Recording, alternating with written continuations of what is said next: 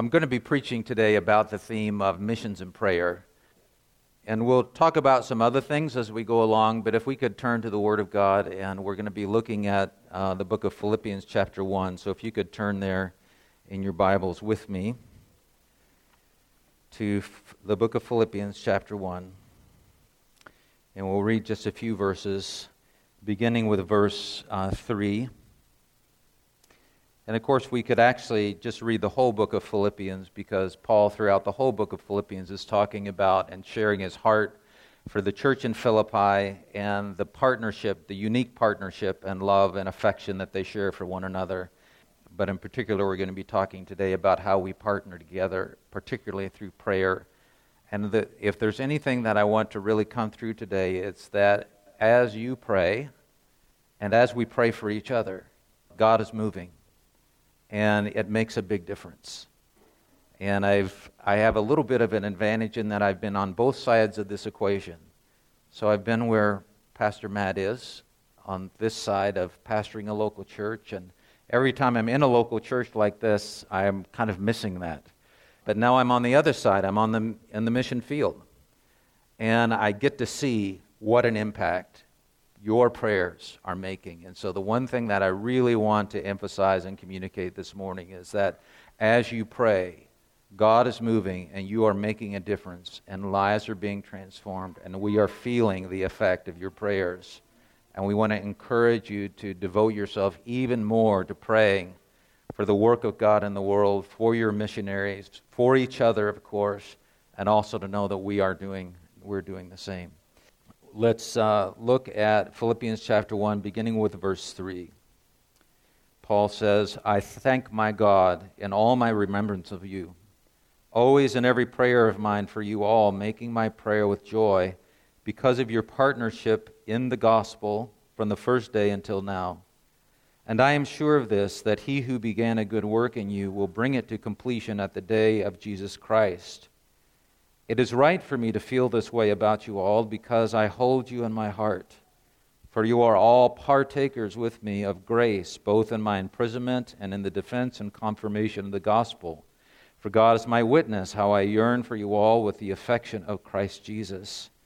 And it is my prayer that your love may abound more and more with knowledge and all discernment, so that you may approve what is excellent, and so be pure and blameless for the day of Christ, filled with the fruit of righteousness that comes through Jesus Christ to the glory and praise of God. And then I want to read one other verse. If we skip over to, it's actually the end of verse 18 into verse 19, where Paul says, Yes, and I will rejoice, for I know that through your prayers and the help of the Spirit of Jesus Christ, this will turn out for my deliverance. As we start, just a little bit more about our work. So really the whole basis of what we are doing in Malawi is, and we say this to people, we're transforming Malawi one life at a time. And of course what we find in a place like Malawi, and as Cindy said, it's one of the World Bank rates countries according to their material poverty, and routinely Malawi is rated, if not the bottom, the poorest country in the world, one of the 5 poorest countries in the world. And they have lots of different measurements that they do this by, but it's based on access to, clean water, to jobs, to agriculture, to government, to all sorts of factors that go into that. But routinely Malawi is rated as one of the poorest countries in the world. And as we often say to people, every system in Malawi is broken. Whether it's the healthcare system, the educational system, whether it's the government, because there's a tremendous amount of corruption in the government. The church is broken in Malawi. There's a tremendous amount of spiritual confusion in the churches that comes from a prevalence from the prosperity gospel and traditional African beliefs and practices that are still a part of the church. And so the family is broken in Malawi. There's a tremendous absence of fathers. Most families, most of the people that we work with, there's no father in the family. There's just a lot of brokenness in Malawi. And so for us, particularly when we came to Malawi in 2016, we left the pastorate in 2015, and then by the summer of 2016, we were living in Malawi. And we just were overwhelmed with everything. You want to make a difference, but then you look and you say, "Oh, these problems are just too big. What are we going to do?" And we've always had a conviction in our ministry that we can't fix everything. We can't do something for everybody, but maybe we can do something for one person. And so we really felt like, had that conviction to say, whoever God puts in front of us, we want to do whatever we can to respond to Him, to be obedient to God, and to helping that person that He puts in front of us. And there's a kind of a story we'll have a table outside. It won't be as creative and entertaining as all the other tables out there, but we have a little card on there, and it tells this. It's the story of the starfish story. I don't know if you're familiar with that, but that story starts out and it says there's an old man who was walking on the beach one day, and the beach was just covered with thousands and thousands of starfish that had washed in from the tide. But they weren't washing back out, and so unless the starfish were able to somehow get back into the water, they would all die on the beach. And so there's thousands of these starfish, and the old man saw that there was a young boy down the beach he could see, and he was picking up the starfish and he was throwing them back into the water. And he thought, well, that's kind of crazy. I wonder why that little boy is doing that. And so he went up to him and asked him. He says, well, son, what are you doing? And he says, well, I'm saving the starfish. And he says, but you aren't making any difference. He says, there's too many of them. And at that point, the little boy leaned down and he picked up one of the starfish and he threw it out into the water, and he said, but it made a difference to that one. And that's kind of a philosophy, I think, for Cindy and I in Malawi, is if we can make a difference for each person that God's in front of us, then that can bring transformation. And so that's really very much describes the ministry that we have. We build relationships. We share the gospel. We disciple, especially young people. We walk alongside them, help them to grow deeper in Christ, help them to know Christ, to come to know Him in a transformational way so that they become truly born again. We help them to grow in their faith. We raise up young leaders. We try to identify those young people that we think have those gifts and abilities to be transformational leaders in their homes and in their communities and in their jobs and their schools and in their churches. And then we walk alongside them with leadership training programs that we have and that we've developed over our years in Malawi. And we're dreaming of a church plant because there's a need for healthy churches in Malawi. And so discipleship, making disciples who make disciples, training up leaders that will transform their homes, their communities, their churches, everywhere they go, and planting transformational churches is really our vision for what we do in Malawi. But we do it all in the same way. We do it one person at a time. We enter people's lives, we build relationships, we walk alongside them, we help them to grow in Christ. And so it's a very slow work. But I have found, and even when I was pastoring, I found it took me a long time to get that message. A long time, like way too long. But that the best thing that I could do as a pastor is I could disciple individuals, one person at a time. I always thought there was a shortcut, but what I found is there's no shortcut. You just enter people's lives and you help them to grow deeper in Christ. And so we do this in three different areas. We do it in an urban setting, so there's a kind of an urban ghetto setting where we have our ministry center now in Kawali.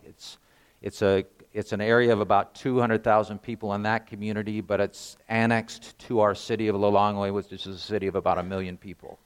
And so we have programs where we're trying to make a difference in that community. And we do it through disciple making and leadership development, but we also do it in other practical ways. Through tutoring programs and education. We are planning to start a preschool in that community, that ghetto community, this year, and we're excited about the opportunities for that. We will be starting a vocational training program and tailoring programs there in that community as well. So that's one area. And then we work in the refugee camp that Cindy was talking about. 80,000 refugees from sub-Saharan Africa make their temporary home in Malawi, and it's just it's kind of a crazy reality. They come to Malawi, by the way, because they said in Malawi, the Malawians treat them as human beings. They've come from the Congo, mostly from the Congo. They've been to refugee camps in Kenya and Tanzania, but they like to come to Malawi because they're made to feel at least somewhat welcome, but their plight is really quite desperate. And so what you are doing by helping us to purchase sewing machines and get kits for starting the training is going to make a huge difference. Our plan is that this fall we'll be starting a tailoring program for 40 students in the refugee camp. We're raising money for 20 machines. There'll actually be 2 classes, a morning class and an afternoon class. They'll go through these courses, and at the end of their training, they'll graduate, and they'll actually be able to start making money by sewing and making clothes for people, and it really is making a huge, huge difference. And one of the things that we found in Malawi over the years is that many people in a place like Malawi, they feel like nobody else sees them. Nobody cares. Nobody knows that they exist. And when we can share with them that there's this church in Pennsylvania that cared enough to pray for you, to provide for sewing machines and kits for you, that makes a big difference. It really does. When you send teams, and I hope that the church will send a team to Malawi. We'd love to host a team from Lance in Malawi. When you send a team, that makes a difference. And it's not so much about what you do when you're in Malawi, it's the fact that you come. And that communicates to Malawians and the people we work with that you really do love and care for them. And not only that you love and care for them, but that communicates to them that God loves and cares for them. And then we work training pastors in a rural setting. We have about 5 churches now in the village settings. The pastors have no training. They came to Christ, they got on fire for God, started sharing the gospel, started gathering people for worship, and boom, churches started meeting. And so they're pastoring these churches, but they have no Bible training. And so one of the things we do is we go to the village and we do Bible training with the pastors in those settings. So that's kind of the nature of our ministry. But in every place we go, we do the same thing. We make disciples, we raise up leaders, and we either plant churches or we renew and revitalize churches. So that's kind of the core of our ministry. And then we see what God puts in front of us. What is needed? How can we help people with their tangible and practical needs? But one of the reasons I was thinking it's so important for what you are doing here with your young people this week. And I was thinking back to this when Cindy was introducing our family to you. Our daughter Emily and Bethany as well talked about this, that they were in a church very much like this when visiting missionaries came and were doing programs and talking about what they were doing in different places in the world when they caught a vision for missions. And that's what planted that seed in them. To know there's a world beyond what we experience here, and people really do need to know the love of Christ in other places. And when they can hear the stories from other missionaries, when they can meet other missionaries and know that there's a need somewhere else, that really made a difference. So I really want to encourage you with what you're doing. You are making a difference. And of course, I would be remiss if I didn't make that appeal to ask you to pray for workers for the harvest. We ourselves are looking for team members. Reach Global is looking for people that would be willing to pray about God sending them to the mission field. Many times we think, that would be impossible for me, but our God is a God who deals in the impossible. We never imagined we'd be living in Malawi, and we went on a short-term mission trip, and boom, here we are. There was a little more that happened in the process than the boom, but that's kind of what happens and how God moves. So I really want to encourage you to continue to plant those seeds of being able to step out of your comfort zones and take a risk for what God might be wanting to do through you and in you.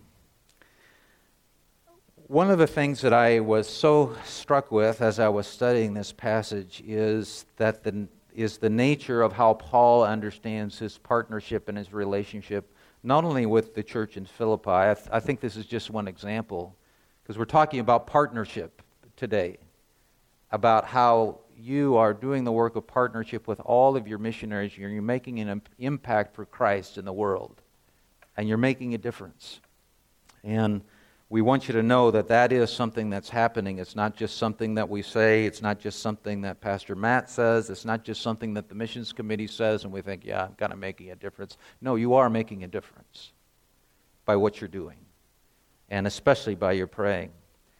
And what was so instructive to me was just seeing Paul's heart in this passage as he talks about his relationship with the church at Philippi. Now, in Reach Global, we're responsible for raising our own support, and every Reach Global missionary has to do something that at the beginning we all don't like, and it's called MPD. It's called Ministry Partner Development. And at the beginning of that process, we always, in our mind, and even with our lips, we might be saying MPD, but in our mind we're saying fundraising.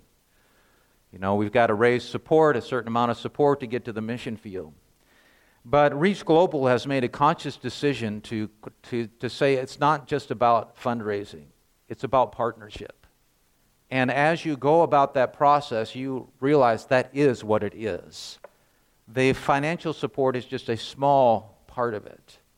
Because one of the things that we realized when we got to the mission fields, how much we craved connection. Connection with local churches. Connection with people that shared our vision back here in the U.S., connection with people that could pray for us and that we could pray for them, because the honest truth is that being on the mission field is quite lonely.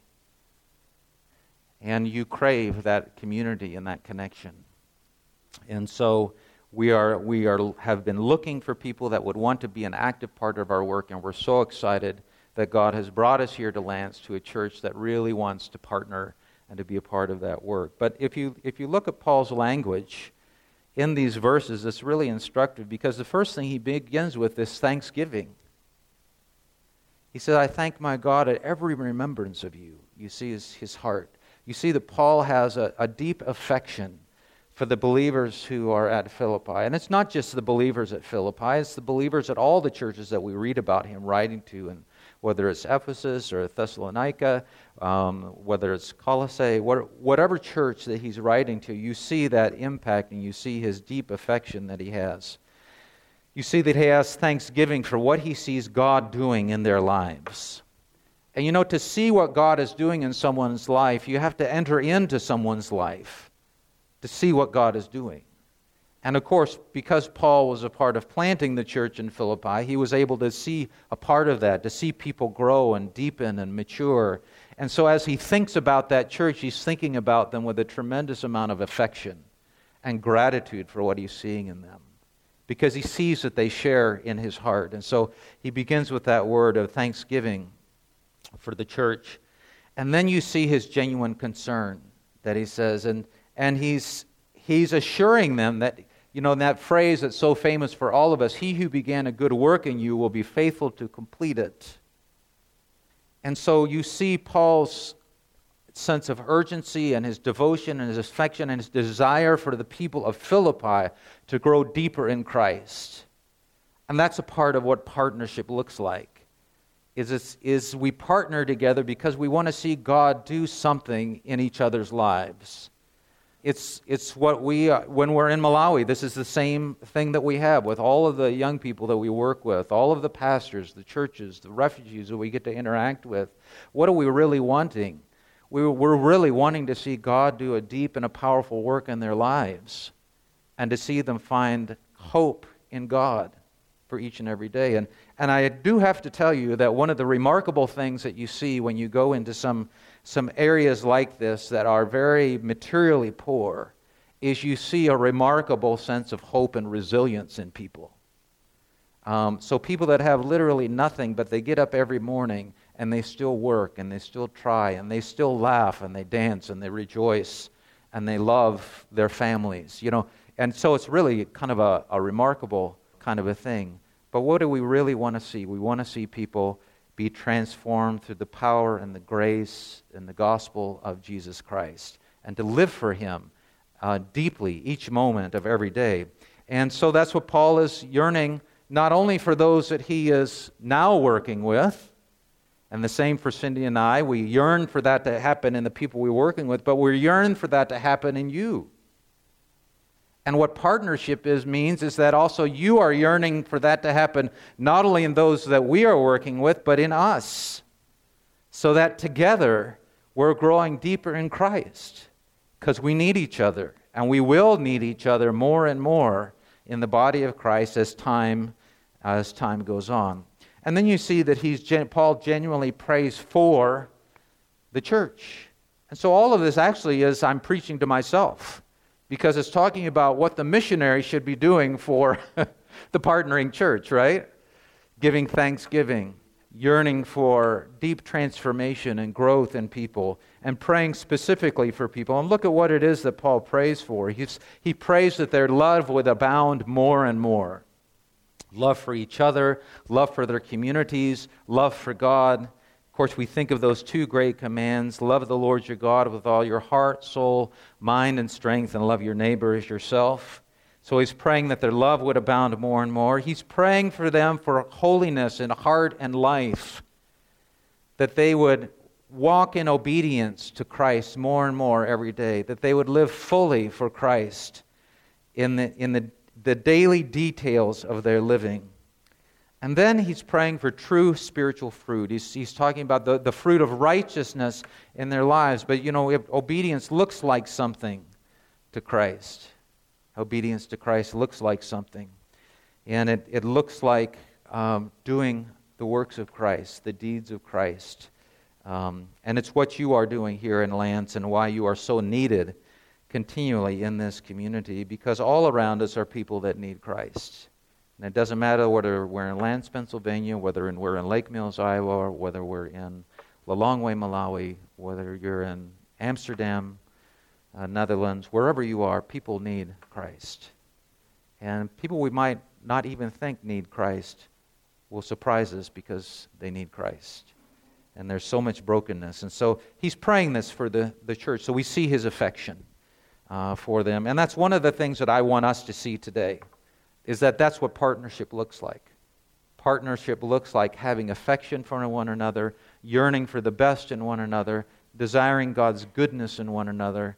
That's what this should be like. And that's what we yearn for, particularly in churches, and what we're thankful for in you. And then Paul realizes his desperate need for prayer. That's really the second thing that we notice through these verses. The first thing is the deep affection that he has for the church.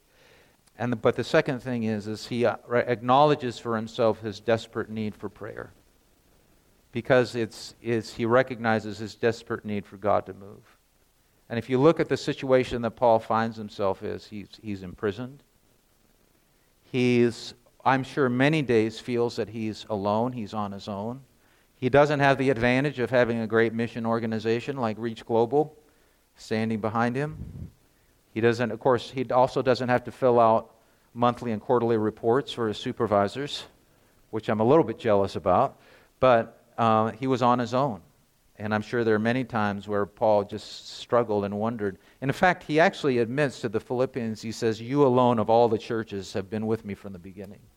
And so you see that his sense of maybe being alone. He's facing death and oppression when he's on the road. He has enemies that are trying to seek him, to destroy him.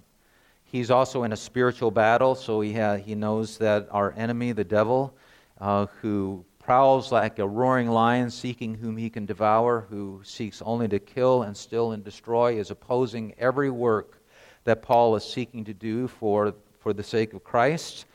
And he knows that he's in desperate need of courage and strength for his health and his hope and the continuing to persevere in his ministry. And he knows that all of that is beyond him. That's what he knows. He knows he can't do really any of it.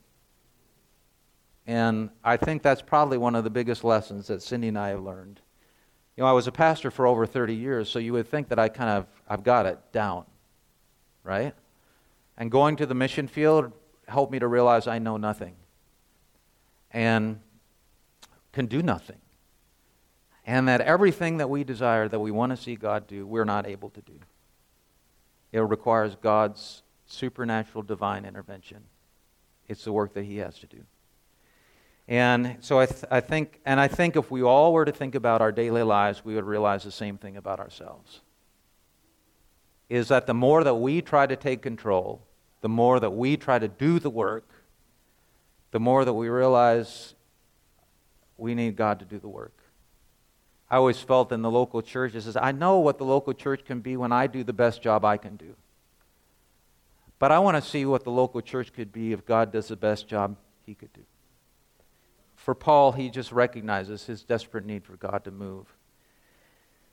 Which leads him to the second thing, which is he has that understanding to know that for God to move, God moves by faith and prayer. God moves by faith and prayer. And he moves by the faith and prayer of many people joined together. And so you even see Paul, and it's a great example to us, that last verse I read to you, what Paul was saying, that these things are happening. He has confidence that God is going to move because of your prayers and because of the presence of the Holy Spirit. There's another verse that we could look at the beginning of his second letter to the Thessalonians, where Paul actually asked them to pray for him. Paul was not afraid to ask people to pray for him because he knew that he needed God's intervention, and he knows that God responds to the prayers of his people. And that in order for us to see God really move, we need to be uniting together in prayer. Cindy and I have a very personal and close experience of this through a health crisis that our son went through several years ago in Malawi. So very briefly, our son contracted cerebral malaria, which is the deadliest form of malaria. Most people don't recover from cerebral malaria. And on a Friday, he was perfectly healthy playing soccer, and by Monday, he was in complete life support at the Central Hospital in Lilongwe receiving dialysis. And the nurses were telling us that unless we could get him out of the country to a decent hospital in South Africa, he had no hope of making it. And we were overwhelmed. And we just started to cry out to God, and we started to ask people to pray. Cindy's brilliant with social media, so she started putting out stuff on Facebook and whatever other books she's on. And I started to do the same. And at that point, when you have a crisis like that happens, all your sense of pride and self-awareness goes out the window. All you know is that your son is suffering. And you know that there's not a thing that you can do about it. But you know somebody that can do something about it, and that's God Almighty. And so we began to cry out to God. We asked people to start praying, and we were just amazed. We saw, literally people all over the world were praying for our son. We would get messages in the middle of the night from, somebody would send us a Facebook post from China and say, praying for you from China, from Thailand, from the UK, from Scotland, from India, from South America, all over the world, people were praying. And we even had a moment there in the hospital where we had all of the community of people we've been building up in Malawi, all of our young people and our team were gathered in. It was just a beautiful environment because they were all actually gathered in one of the waiting rooms at the hospital, outside of ICU, praying and singing together and asking God to intervene. And I'm so grateful to God because I can report to you today that our son Isaiah is completely healed. There's no evidence of any effect of the malaria in his body. And it's something that God did. And there's so many stories that we could tell you about ways that we saw God show up. In fact, we were able to observe and to see God working in real time. People would show up at the hospital to come and visit us that we'd never met before, but they met a friend of ours somewhere who said, hey, could you stop and see our friends Cindy and Fred who are at the hospital, and they'd come down and see us. I was standing by Isaiah's bed one day, and you know how sometimes when you know somebody's standing beside you, it's kind of that weird feeling, and then there's somebody beside me. So I was standing at his bed in my little hospital gown, and then I felt like somebody was standing next to me, and I look, and there's this big guy in a blue hospital gown, beard on. He turned to me and says, "Hi, my name is Drew. I'm a friend of your brother Tom's." "My brother Tom lives in Cleveland." I says, "This is the weirdest thing ever." And it turns out he and his wife were missionaries in Mozambique. His wife was pregnant, but they had a complication with the pregnancy, so they had to come to South Africa for treatment. She was recovering well, but my sister-in-law called Drew and said, my brother and his wife, their son is at the hospital in Johannesburg, South Africa. Could you go and see them? I mean, how does that stuff happen if it isn't God? And if it isn't God's people that are praying? And what God showed us during that time, and Cindy and I could sit for hours and talk to you about that whole experience, but what we were so overwhelmed with was God's people. We got to see a glimpse of really how big the kingdom of God is. And it's not just official churches, it's all kinds of small groups of believers gathering around the world that are praying. And we saw that there's power in prayer. Churches here that have been supporting us were praying for Isaiah. People that we knew all over the place were praying for him, and it made a difference. It made a difference. It's what saved him, and it's what gave us hope and strength. And so it's all just to say I can surely relate with Paul's desire to have people praying for him. It's the one thing we need the most on the field. If there's only one thing that you could do for your missionaries, it's pray for them regularly. Get on your knees before God and cry out to God for God to work in them, to protect them, to deliver them, to help them, to inspire them, to encourage them. That's what makes the biggest difference in missions. And then, of course, Paul had this urgency. He recognized all of this, and he was not ashamed to boldly ask for prayer and to admit his own vulnerability and his own needs. Sometimes we don't share with other people what our needs are, what we need them to pray for, because of our own, we're afraid to be vulnerable with one another. But his conviction was, prayer moves God's hand, and he needed people to pray. And this is the greatest thing we can do. Of course, we have that passage in Philippians chapter 1, verse 19. We have the famous verse in 2 Chronicles 7:14. If my people who are called by my name will humble themselves and pray. It's the one thing we need to be doing in the church today. It's pray. And then Paul concludes, and I want to conclude by sharing what is it that we should be praying. So these are some of the things. There's 10 things that Paul, don't be afraid, I'm just going to list them. I'm not going to talk in detail about each one. But these are the things that Paul requested prayer for. Paul wanted a true connection.